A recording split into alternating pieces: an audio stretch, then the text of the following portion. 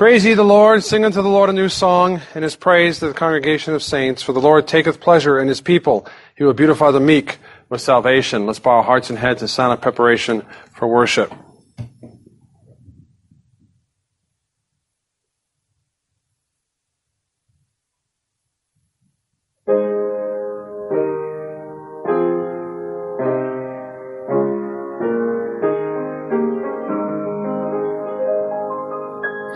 Let us stand and let us sing Psalm 67a.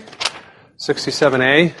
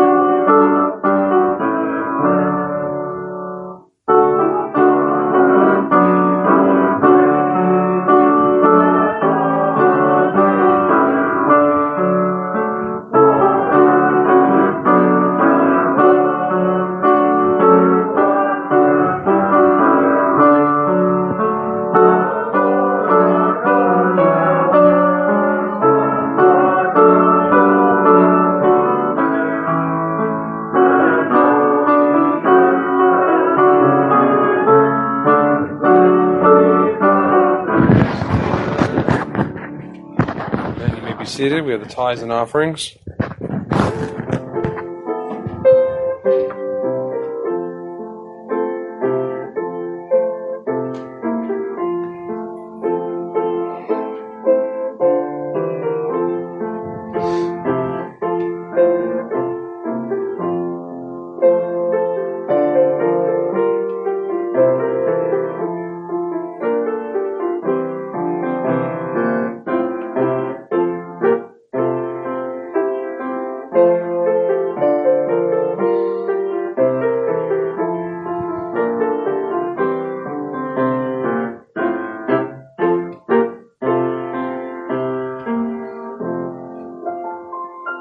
Let us pray.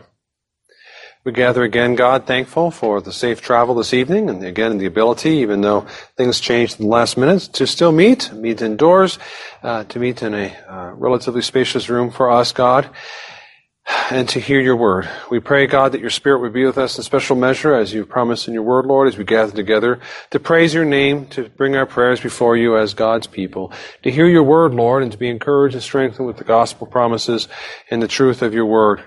We pray and ask God in particular, Lord Jesus, we pray as, again, we ask God for the removal of COVID from this land, removal from the manipulation of COVID upon this land, return to normalcy and freedom, Lord, and protection, God.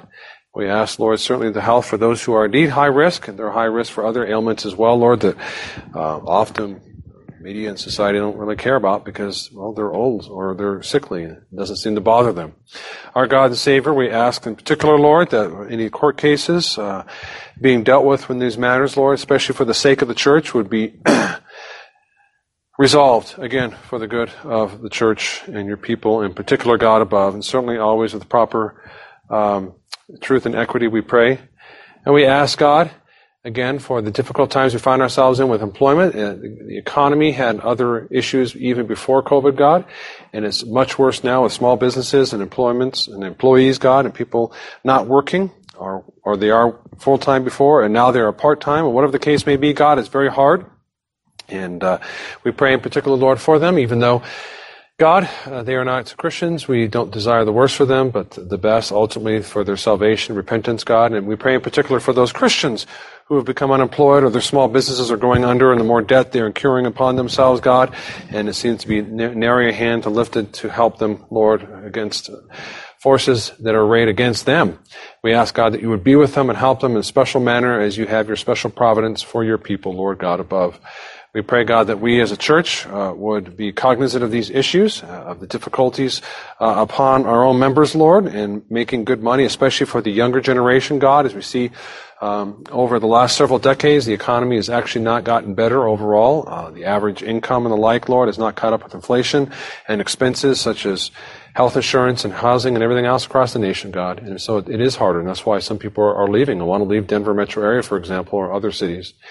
We pray again, God, that we would come before you and pray for our brothers and sisters dealing with these hard struggles and these difficult times in their life, Lord, and that we as churches would be understanding and help them and come alongside and pray for them.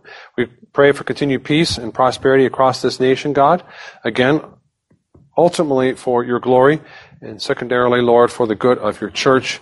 Nevertheless, thy will be done on earth as it is in heaven. We pray, Lord, to continue to protect your Christian people, protect your people across this nation, protect us from various ailments, Lord, that we can avoid if we can, God, and certainly protect us from persecution and difficulty.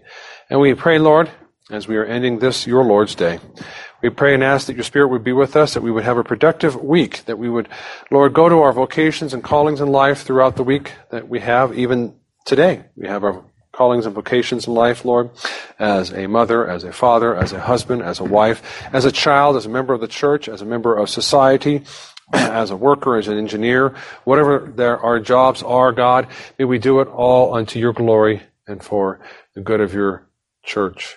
We ask, God, that we would grow in patience, we would grow in the fruits of the Spirit and love for one another, God, and we would continue to be rejuvenated on this your day for this week ahead, Lord, to look forward with a positive outlook, knowing that you are with us, God, no matter what may be happening this week. In your name alone we pray. Amen. Let us turn to Acts 28. Remember, the pastor messed up, put the wrong sermons on the wrong AM, PM. The songs are appropriate, so it's not my wife, it's me. Acts 28, 28 through 31. Acts 28, 28 through 31. You never thought I was going to finish Acts, did you? You should have seen when I went through Deuteronomy. Let us listen attentively to the word of God. Therefore, let it be known to you that the salvation of God has been sent to the Gentiles, and they will hear it. And when he had said these words, the Jews departed and had a great dispute among themselves. Then Paul dwelt 2 whole years in his own rented house and received all who came to him, preaching the kingdom of God and teaching the things which concern the Lord Jesus Christ with all confidence, no one forbidding him. Let us pray. With these words, God, we are reminded of the call of the Great Commission given to Paul, and not only to Paul, Lord, to all the apostles, and not only all the apostles, to the pastors, and the leaders of the Church of Jesus Christ, and not to them, God, but to all of us in the broadest sense in which we are able, Lord, to do what we can to promulgate and support the Great Commission. So we see, Lord, and we ask that you would open our hearts to see and understand the Great Commission, Paul's exercise of the Great Commission, and what we can do in your kingdom as well. In your name alone we pray. Amen. Prior, Paul, as you recall, dealt with many difficulties in his preaching. His job of preaching did not preclude warnings and judgments, but exhortations and the like were also involved in what he gave to his audience, and his audience was whom? Audience was anyone who would listen to him. Nevertheless, his heart was especially for his own people, wasn't it? For my brothers, he said. Of the flesh, to be sure, but brothers nevertheless. And in Acts, and prior to this occasion here that we read, he went to the Jews of various and sundry cities over and over again. And people were converted, Jews believed, sure, but there was also much rejection and denial. The rejection was so thorough that Paul gave up on them one time. We read in Acts 18:4, as you recall. And he reasoned in the synagogues every Sabbath, lots of patience, and persuaded both Jews and Greeks. When Silas and Timothy had come from Macedonia, Paul was compelled by the Spirit and testified to the Jews that Jesus is the Christ, that Jesus, this man in the flesh, is the Christ, the anointed one, the Messiah, the one prophesied of old. The Jews didn't believe it. But when they opposed him and blasphemed, the Jews blasphemed God, he shook his garments and said to them, "Your blood be upon your own heads. I am clean. From now on I will go to the Gentiles." And so often Paul is described as the apostle of the Gentiles. And so the Great Commission, although given to the church, it still looks different for those who exercise the ministry given to them. It does look a little different depending on who is exercising the Great Commission and the like that God has given them, and the power and the authority that he has given the church. Even among pastors, there's not an equal distribution of responsibilities towards the Great Commission. Some pastors are gifted to go out and preach in a strange land and strange places with strange foods and strange customs. Others pastors are gifted to teach and instruct in local churches, in the local areas. In both cases, the Great Commission is being followed. That's why I have the title here of Paul's Great Commission, not as though he owned it, but that he exercised it differently. His emphasis was mostly the Jews. Even here at the end of his ministry, from what we know, because we don't know the rest of Paul's life, other than he's with the Lord now, he goes back to the Jews. He said in Acts chapter 18, earlier, "I'm done with you. You're frustrating me. You're going nowhere. You're blaspheming God because you hate this gospel message so much. I'm going to the Gentiles." And yet clearly he didn't stick with only the Gentiles. He here at the end of Acts 28 in Rome calls for the synagogue leaders, calls for the leaders of the Jews in Rome. He wants to plead with them. He wants to give them the gospel message. And instead of all of them rejoicing, yes, the Messiah's here, the one we've always been waiting for, we've been excited about, we've had hundreds of years of prophecies, what happens to them? And when he had said these words, the Jews departed and had a great dispute among themselves. There wasn't a mass conversion. There was not a mass conversion. There was a great dispute. Paul's like, okay, I'm going back. It's like I said, I'm going to the Gentiles. They will hear me. And so that's Paul's special direction and special calling of the Great Commission that he essentially has. We know the Great Commission itself tells the church to go out and make disciples of the nation. It also tells the church to teach them all that Christ has taught them. And so here we have Paul exercising the Great Commission as he is able to those who are dear to him and near to him, his own people, but then ultimately to anybody who will listen. No one forbidding him, verse 31. Now, there was a Great Commission before there was a Great Commission. We don't think of it that way. The Great Commission of the Old Testament, to be a holy people. Exodus 19:5. Now therefore, if you will indeed obey my voice and keep my covenant, then you shall be a special treasure to me above all people. For all the earth is mine, and you shall be to me a kingdom of priests and a holy nation. These are the words with the Lord you shall speak to the children of Israel. Israel, which was the culmination of the Old Testament church, because before then it was a smaller group of the tribe of Abraham, which now had grown into an entire nation at this time of Exodus. Encapsulated the church of the Old Testament. That is, those who are put under the authority of God and his covenant and look forward to the Messiah to come and their children. Israel was especially set aside, as we know, before a dark and pagan world to stand out, to be his people. More than a holy family like Abraham's family, and now an entire nation, a holy nation, a unique expression of the kingdom of God among men, but a true expression nevertheless. It's not so unique that we can't go to the Old Testament and see a reflection of the holiness we are called upon as a New Testament expression of the church. It's not that unique, for sure, but it is unique That is, historically, in the sense that God had done a number of great miraculous things for them, and He had called them in a unique way to be one nation. Today we are many nations. Christians are across all parts of the world, and we have a similar calling and commission of holiness. You shall be to me a kingdom of priests and a holy nation, sanctified, set apart before God. That's the idea of a priest. To be before Him, to lift praises and offerings and worship before Him, and to be a holy nation, those who follow His word in thought, word, and in deed.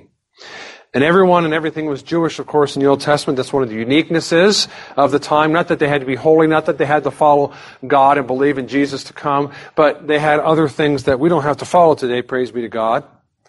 In other words, if you wanted to be saved in the Old Testament, like today, if you want to be saved, you have to join God's people. Back then, they had to join God's people. And the God's people had the expression of Jewishness. Everything and everyone was Jewish. The convert must become Jewish. Not biologically, although many of them were, but morally, they accepted the covenant of Jehovah. Caleb is an example. If you remember, his name means dog. I don't think that's a common Hebrew name. So as a Gentile, he became one of them, Rahab and others, who joined the people of God. In the time of Christ, they had those who were God-fearers and eventually became even members. It was hard and difficult, to be sure, but they had the ability and opportunity to be with God's people and become part of God's people, even though they weren't born Jewish. But they still had to what? Dress like the Jews, act like a Jew, eat the foods. That is the Old Testament Jewishness, not the Pharisaical additions, obviously, although that happened eventually. They ate different things, they dressed differently, social differences were commanded, so they stood out from the pagan practices around them.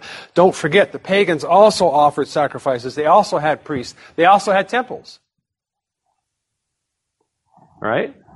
And God's going to make sure they stick out, and so they did stand out on purpose, and it was also a test to show their commitment to God.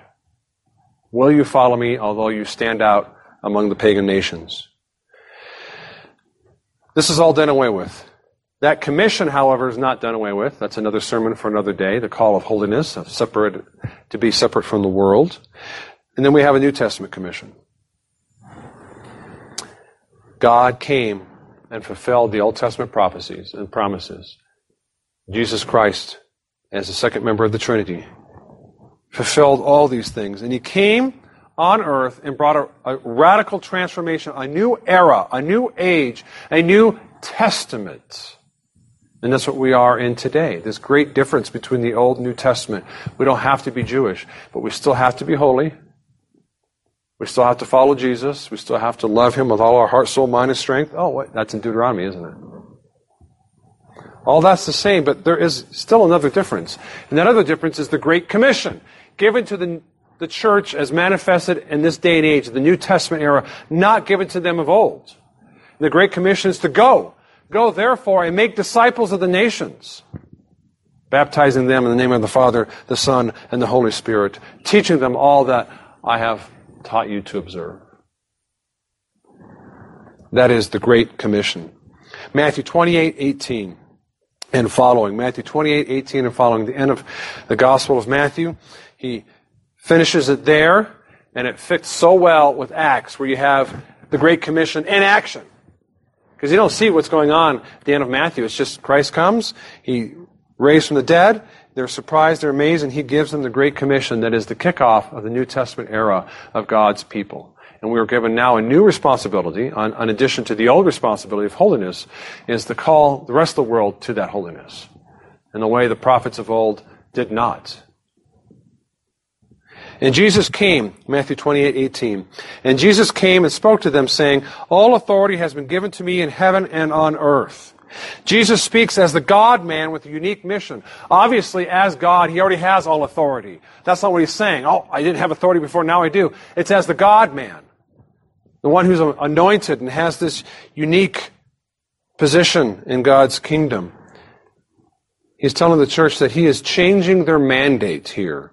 All authority has been given to me in heaven and earth, and because I have that authority, I give you this new commission, this new job. that only the head of God's people can give God's people. In other words, there's more evidence he's not merely a man, but he's also God. And it's the great change we have between the Testaments, brothers and sisters, and the big debate that we have in Acts between the Jews who will not believe and accept this Great Commission, and Jesus Christ who gives the Great Commission, and those who do. Go therefore and make disciples of all the nations, Christ continues after explaining to them the authority he has to give them this commission, baptizing them in the name of the Father and of the Son and of the Holy Spirit, teaching them to observe all things that I have commanded you, and lo, I am with you always, even to the end of the age. Amen. Acts is the story of the unfolding of the Great Commission in the early church.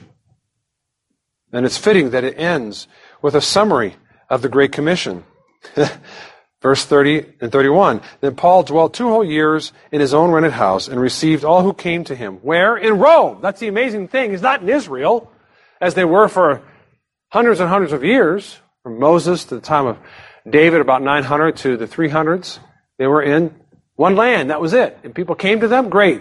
They would instruct them and teach them to become good Jews. But they never went out. It was very rare. Remember Jonah? It's like, why am I leaving? Why am I leaving these people going to these Gentiles? No, this is a big change. Just at verse 30 alone, Paul dwells 2 whole years in Rome and received all who came to him, preaching the kingdom of God and teaching the things which concern the Lord Jesus Christ with all confidence, no one forbidding him. What is that? But he's fulfilling the Great Commission. In his own way, to be sure, but he's fulfilling it nevertheless. Paul's Great Commission is what we read here. Paul's ministry, again, as I mentioned at the beginning, mostly to the Jews. He took every effort to attend the Jewish synagogues, as you remember, after his conversion. Over and over again in those chapters, boom, one after the other, he is going to the synagogues, he is talking to the Jews, he's debating with the Jews, he's teaching them of Jesus and the kingdom and of judgment to come. Some of his sermons end on or instructions or sermons, if you want to call them, end on a very negative note. Even when frustrated, he still returns to the Jews, as you recall in Acts 18, and they opposed him and blasphemed him. He shook his garments and said, "Your blood be upon your own heads. You are guilty for rejecting the gospel. I am clean. I'm innocent. I've done my job. From now on, I will go to the Gentiles." And yet here we are at the end of Acts, and he's back to the Jews again. He can't leave them. As much as people may call him the apostle of the Gentiles, he seems to always be going back to the Jews. He wants to have his people saved. Paul, of course, as we know, and the backstory behind this, was especially suited to be an apostle to the Jews, wasn't he? He's a blood relation. He's a Jew. A Jew of the Jews, as he says in Galatians. He went to their schools. He knew their language and culture and rules and how they think. Paul was especially gifted in his exercise of the Great Commission. Paul's Great Commission was, for the longest time, especially for the Jews. And we read, for example, on the other hand, Timothy, who doesn't have Paul's calling as an apostle, he's one of the first pastors we have. Someone boring, someone not very interesting, no miracles, no great things written about him. He just some letters written by Paul, his teacher, to this pastor, teaching him how to be a better pastor, teaching him how to shepherd God's flock. And Timothy, his fulfilling of the Great Commission is different than Paul's. Timothy's Great Commission was mostly local. The letters that were given to Timothy paint a local picture of established churches and ministers and ministries who deal with local church issues. In 1 Timothy 3:1, for example, we have the qualification of the minister. And what's interesting in that qualification is not, he is one who goes out as an evangelist and preaches to the whole world. Goes to Africa, goes to Asia. It's not in that list, is it? Isn't that interesting? Not as though that's not a good thing. That's what an evangelist does. That's what God has especially gifted those pastors to do. But in general, a bishop or a pastor is supposed to be apt or able to teach. Right? So whether he is an evangelist or he's just a local pastor, the thing they have in common in the fulfilling of the Great Commission is teaching and instruction and preaching. It does not make Timothy less of a pastor than Paul. just that he exercises his gifts differently to a different audience, but still fulfilling of the Great Commission. See, not only do you have Paul's Great Commission, you have Timothy's Great Commission, and all the different pastors across the 1,000 years since the time of Christ, the 2,000 years. Different focuses and different abilities within the broader call of the Great Commission given to the church. That's the point. Thirdly, our Great Commission. Again, in Matthew 28:19, we read, "Go, therefore, and make disciples of all the nations, baptizing them in the name of the Father, and of the Son, and of the Holy Spirit, teaching them to observe all things that I have commanded you. And lo, I am with you always, even unto the end of the age." Amen. You don't need Greek to see the verbs. The verbs are here: go, and make disciples, baptizing, and teaching. And in English, you can see that baptizing and teaching have the ing ending, right? You may not remember what that is in English, but you know it means something a little different than baptized with an ed, or baptize is, or something like that.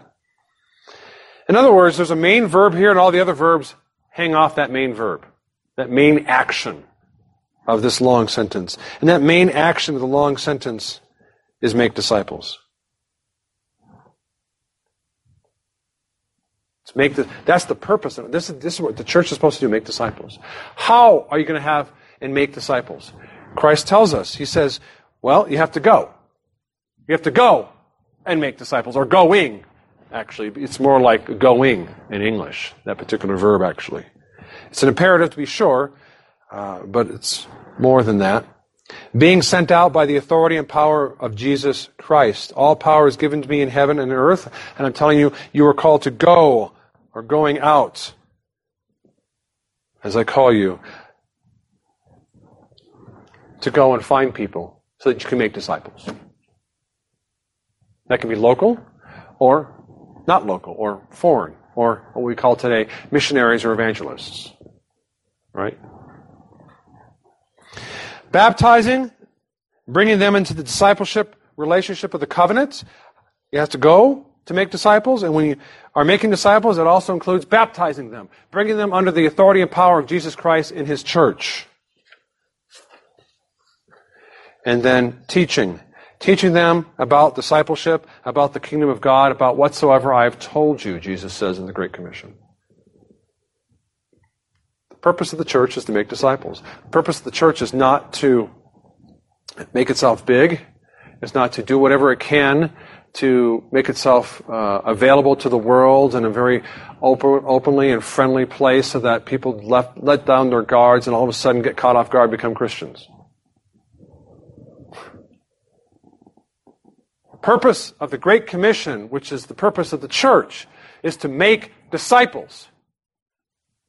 And three of the ways, although not the only ways, is to go out, baptize, and teach them. That's how you make disciples. That's what Paul did. He kept going out, didn't he? Again, his special way of going out was to go out to foreign places and faraway places.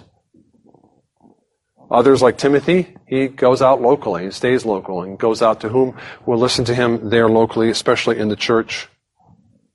And he makes disciples his way. Paul makes disciples another way. But make disciples they must do. In the LPC, the going is mostly done by missionaries and evangelists in the sense of, if we think of going as only missionary work, but it's not.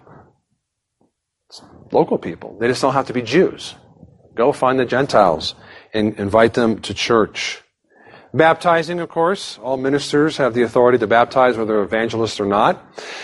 And then teaching all things that I have commanded you. Which is pretty broad, isn't it? Christ said a lot of things in the gospel. And He says more to the apostles. You have a ministry, although you're not a pastor. Vocational work in God's kingdom. Whatever you are, a father, a daughter, a mechanic, or a mayor. You do all things for God's glory. You follow His law. You depend upon His grace. You support the ministry as you are able. You talk about Jesus, as 1 Peter 3:15 tells us, but sanctify the Lord in your hearts, and always be ready to give a defense to everyone who asks for a reason for the hope that is in you with meekness and fear. What's interesting about 1 Peter 3:15 is its stance. It's not go out and find people and bring them to church, although you can do that. But that's not your unique calling. That's the unique calling of evangelists and pastors and teachers and leaders. But to always be ready to give a defense to anyone who asks of you a reason or a defense. So we get the word apologia, for the hope that is in you with meekness and fear. At the very least, that's what you must do and prepare yourself to do. That's why I teach you Bible studies. That's why I've gone over apologetics, and our ruling elders have done what they can in Sunday schools and like to equip you, to prepare you to give an answer of the hope that is within you when people ask you questions. That's what you can do to fulfill the Great Commission, even though you're not a pastor. I know the other direct ways, of course. I didn't even mention them here that you know of, obviously. Money, give the church money. But these are things that require a little more work. Money, in one sense, it's kind of easy to do. But read the Bible, pray, ask questions. You don't always have the answers. Write down, I've mentioned this before, you got your Bible, you got all that white space back here.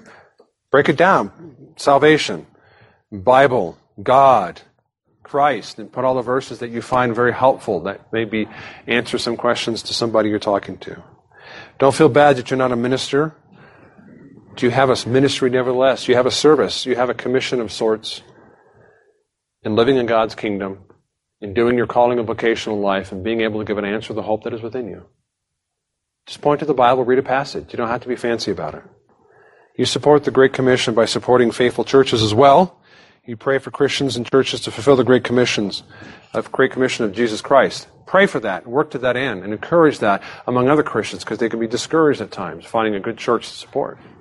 But they should not give up, and we should always do what we can to point to Jesus and to encourage people to support churches and Christians to fulfill the Great Commission as they can, however they are gifted. To His glory alone, let's pray. Amen. Lord God above, we thank you for this word. We thank you for here at the end. We see Paul exercising the Great Commission, the calling, the beginning of the church and the end of the church, God, to glorify you and enjoy you forever, and not in the abstract, but in the concrete reality of following the Great Commission. That's how we glorify God. And we all exercise that Great Commission, more or less, indirectly or directly, how you've gifted us. We're not all ministers, Lord. We should not feel inferior to ministers. In many ways, in this day and age, people have better advantage than a minister because people are shut down and don't think much about ministers anymore.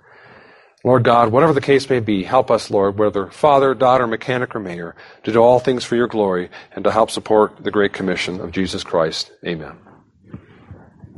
Let us stand and let us sing 420. 420.